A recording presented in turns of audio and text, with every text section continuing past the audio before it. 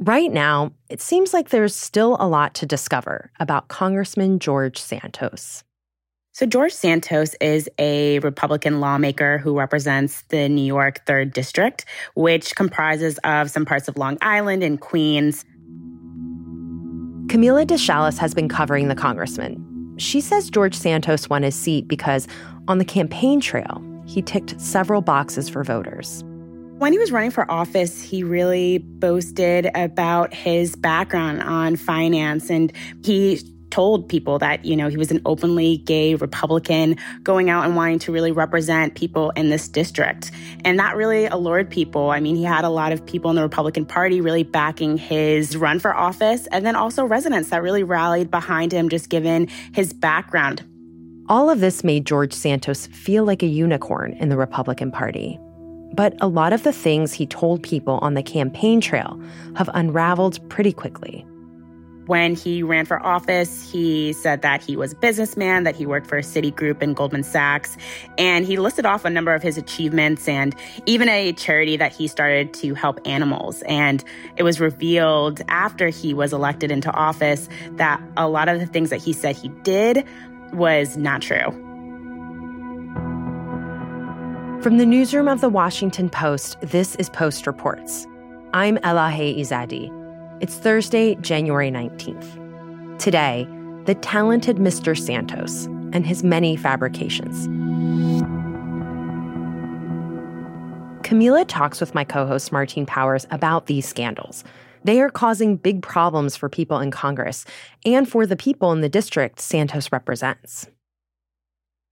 How did Santos do in the election? He did fairly well. This was a district that is largely Democratic. Biden won it in 2020. But this was a fairly competitive race that a lot of people overlooked. And maybe this is why people didn't look that deeply into his past. But when it was really revealed about, what he said that he did and that a lot of the large parts of his work history was fabricated, this blew a lot of people to surprise. And tell me more about that moment. Why was it such a big deal when it became clear the extent to which it seems this politician was saying things that were not true? In Congress, especially lawmakers, there's always this sense that maybe something is being a little exaggerated or there's small white lies, but we've never seen something of this extent of where when you really try to go back into more details about where this person worked, the groups and organizations he started, or even the things that he said about himself. At one point, he called himself biracial, saying that he was Black, and then talked about his grandparents and his Jewish descent. But a lot of these things that when you really started looking deeply into, you could not verify. And a lot of this just seemed simply made up. And why? Why did he do this? It's really unclear. I've talked to several voters in his district, and a lot of them feel like they were deceived. Even voters that ended up voting for him feel like they lost all sense of trust in him, any confidence that they had that he can efficiently do his job, because they simply don't know who he actually is. They know the person that they once voted for, the idea of him, but then to find out that a lot of things he said were just simply not true. Now they seem confused, and they say that they just don't have confidence of his ability to actually lead because they don't know who they really voted for.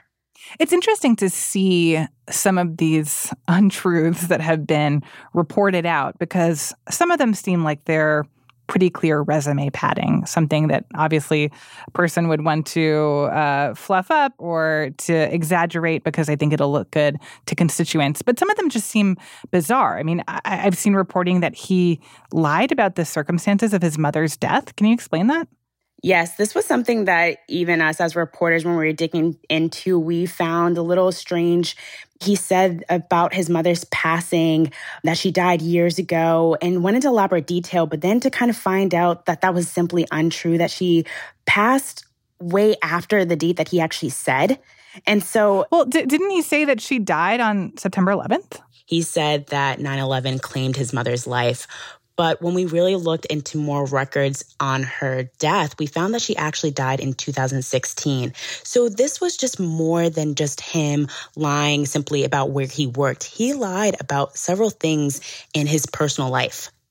And what has Santos said about all of this and about the reporting on things that he said that are not true?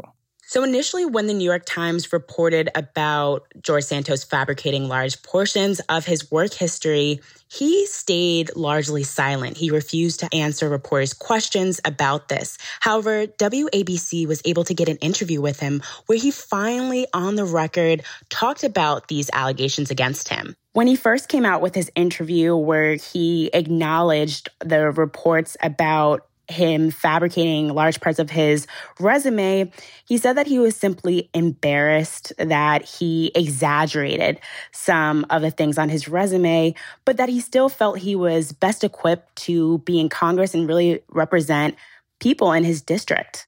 In these times is when you really know who has your back. And I have had an immense amount of support. And I really want to thank each and every person. And I want to make sure that if I disappointed anyone by resume embellishments, I'm sorry. There are still some questions that reporters still had. For example, where a lot of the finances from his campaign came. On his campaign records, he said that he gave himself $700,000. But if he didn't work in the places that he said he worked, it does raise that question, then where did that money come from?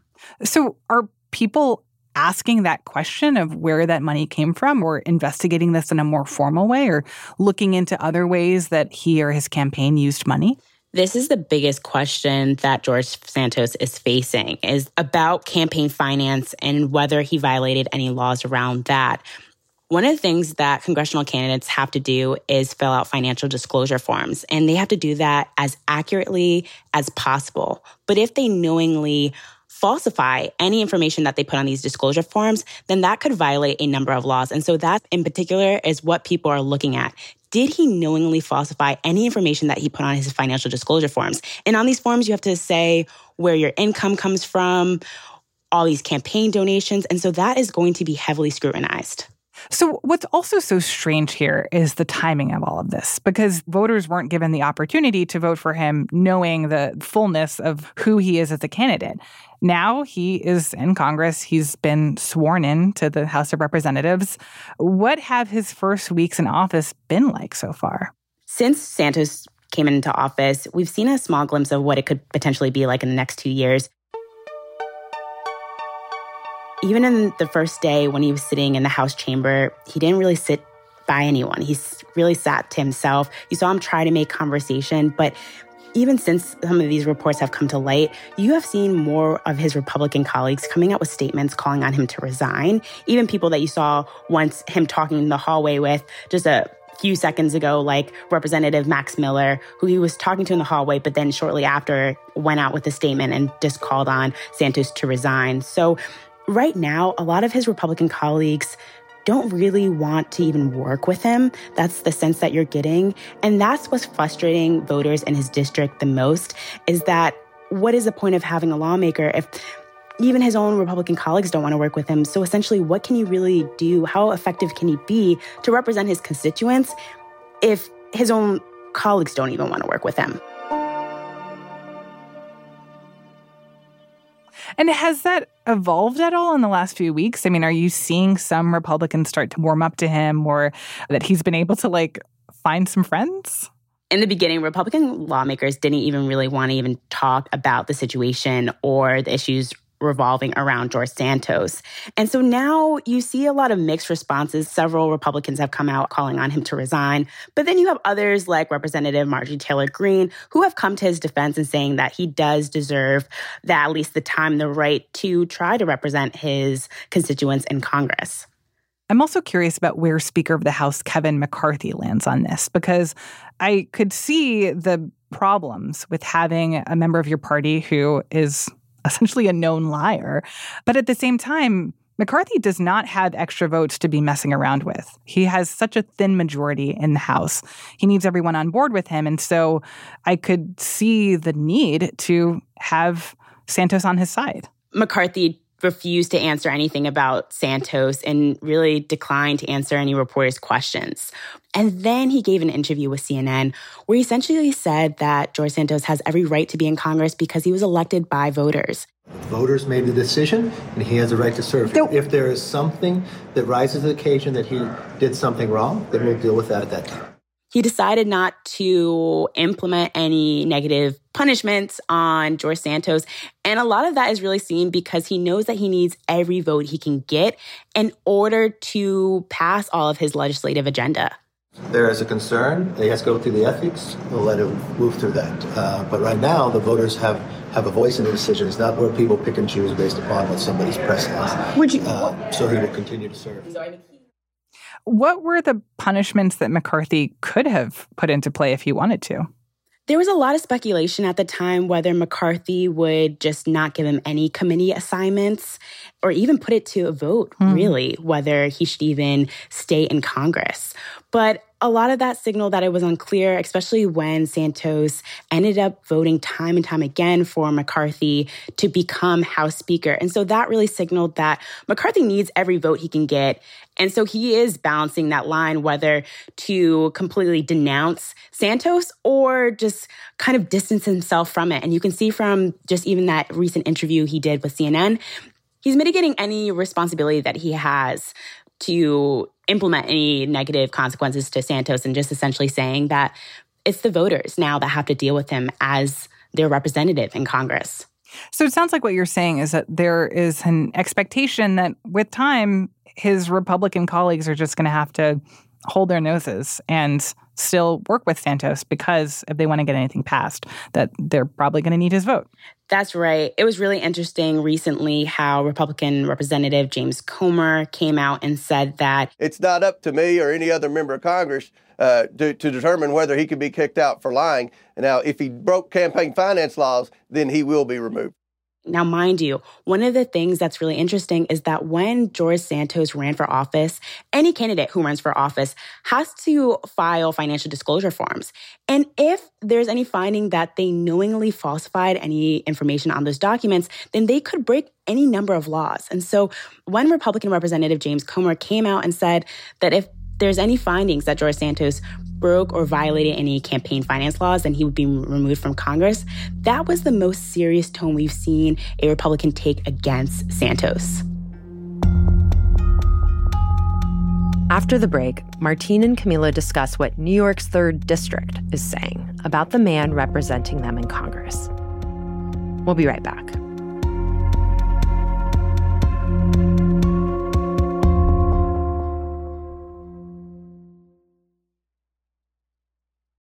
The best conversations I have with my colleagues are the ones that happen when no one is looking, when we're not 100% sure yet what to write. Hopefully, having conversations like this can help you figure out your own point of view. That's kind of our job as Washington Post opinions columnists. I'm Charles Lane, Deputy Opinion Editor. And I'm Amanda Ripley, a contributing columnist. We're going to bring you into these conversations on a new podcast called Impromptu. Follow Impromptu now, wherever you listen. So, Camila, you've actually been doing some reporting in Santos's home district. Can you tell me about what you were doing there? So I went to George Santos' district to talk to voters to really get a better sense. We know what's been happening in Congress, but just get a better sense of what voters in his district are feeling now that more developments are coming out about him fabricating large parts of his resume and even about personal aspects of his life. A lot of them I talked to, both Democratic and Republican, have just essentially said the same thing, that they're really disappointed to hear these reports, that they feel embarrassed that they have someone like this representing them in Congress and that they want him out. I've talked to people who voted for him and just saying that they really are outraged at just the reports that have come out since he's been elected. But what can they do? Like, is there any power that they actually have to act on this anger and frustration, feeling like they were lied to in the election? Several residents in George Santos' district have actually formed a organization, a group that sole purpose is to try to get him out in office. And so I went to a press conference that they held where Democratic Representative Richie Torres also spoke, who's been spearheading the effort to really just raise alarm on George Santos. And they held this press conference just essentially saying that this is not the person that they voted for. And these are people who voted for him or against him. And they're not just Democratic, they're also Republican. Look, I'm here not only as a congressman who wants to protect the public and Congress from a charlatan who threatens to corrupt Congress from within, For me, it's outrageous that you can lie flagrantly to the voters without facing legal repercussions. And so they just say that every chance they get, they're going to voice their opinions, and they're going to reach out to their local representatives in the state house to really make sure that it's known that they want him out of office, and they're going to do whatever they can to make this known.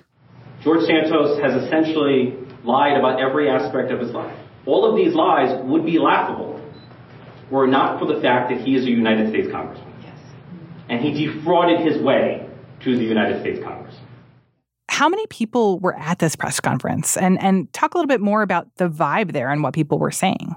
You know, it was held in a small conference room located in a hotel, and there was a lot of press there. But I was really surprised just to see the amount of residents that came out and showed up and really stood behind Richie Torres, while some of the residents just talked about how they were really surprised and shocked when they heard the news, but it really galvanized them into action. I'm really thrilled that the local Republicans, most of them, not all of them, have come out and called for his resignation. I know that was hard for them, and we applaud that. And so what we're doing is we're pushing on all ends. We're pushing for investigations. We're pushing, because we know that'll bring pressure on everybody, and we're pushing our local elected officials. One of the people I spoke to at the press conference was Jody Cass-Finkel. She was spearheading this effort, and she essentially said that she knew a lot of people who voted for him who were feeling some kind of buyer's remorse, regret for voting for someone who they ultimately just know nothing about. Oh, there's absolutely buyer's remorse. I did not vote for him, but if he had been who he said he was, you know, educated, well-versed in finance, well-versed in real estate, Jewish, I could have lived with him. And what are they trying to do to essentially rescind the results of the election? Some of the voters I talked to just want to put as much pressure as possible on George Santos. And that means talking to their family members about it, their friends about it, just really expressing the gravity of the situation, that they feel that when they send someone to Congress, it's in hopes that they are representing their best interests, and they have no confidence that he can actually do that. A few weeks ago, Democratic Representative Richie Torres and one of his colleagues hand-delivered a ethics complaint to George Santos that they were going to submit to the House Ethics Committee against him. Right. So we're going through the ethics process. We filed a complaint with the Ethics Committee. We hand-delivered the complaint to Mr. Santos himself in his office, in his presence. And if the Ethics Committee or the FEC find evidence of falsification and fraud, and they almost certainly will, then that's grounds on which to expel. So we're going through the process. There's 3 realistic ways that Santos could potentially leave Congress. That is, 1, the House putting it to a vote. They need 2/3 vote of members to vote him out of office. There's also a ethics investigation that can be conducted into Santos. We already know that Richie Torres sent in a formal ethics complaint against him, and they can conduct their own investigation and find if he's done any wrongdoings, and that may prompt Republicans to take up a vote. There's also the 3rd way, and that is a federal investigation. We now know that U.S. federal prosecutors are looking in to see if he violated any U.S. laws. And so if that's found that he did violate those laws and then is formally charged and then put to court, then that could be another way that he gets out of office, is him going potentially to prison. So now, how is Santos positioning himself in the House, and what is his game plan going forward? So recently, George Santos has talked to the media, but it's only just to emphasize that he is refusing to resign. He has said time and time again that he has no plans to resign and that voters elected him. And so he has every right to serve out his 2 years. And that is not making voters that I talked to in his district happy. They feel that he should resign, that he did not present himself as truthfully as he should have, and therefore they have a right to pick another person. Camila, thank you so much for explaining all this. Thanks for having me on. Camila Deschalis is a congressional reporter for The Post. She was talking to my co-host, Martine Powers.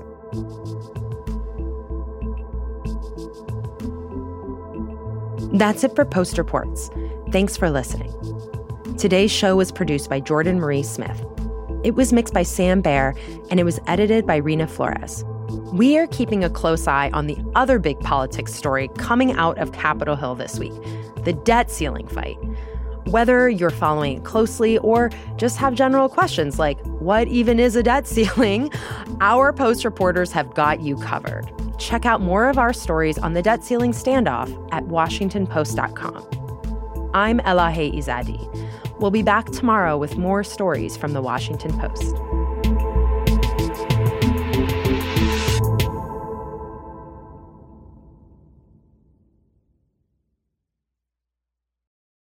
The best conversations I have with my colleagues are the ones that happen when no one is looking, when we're not 100% sure yet what to write.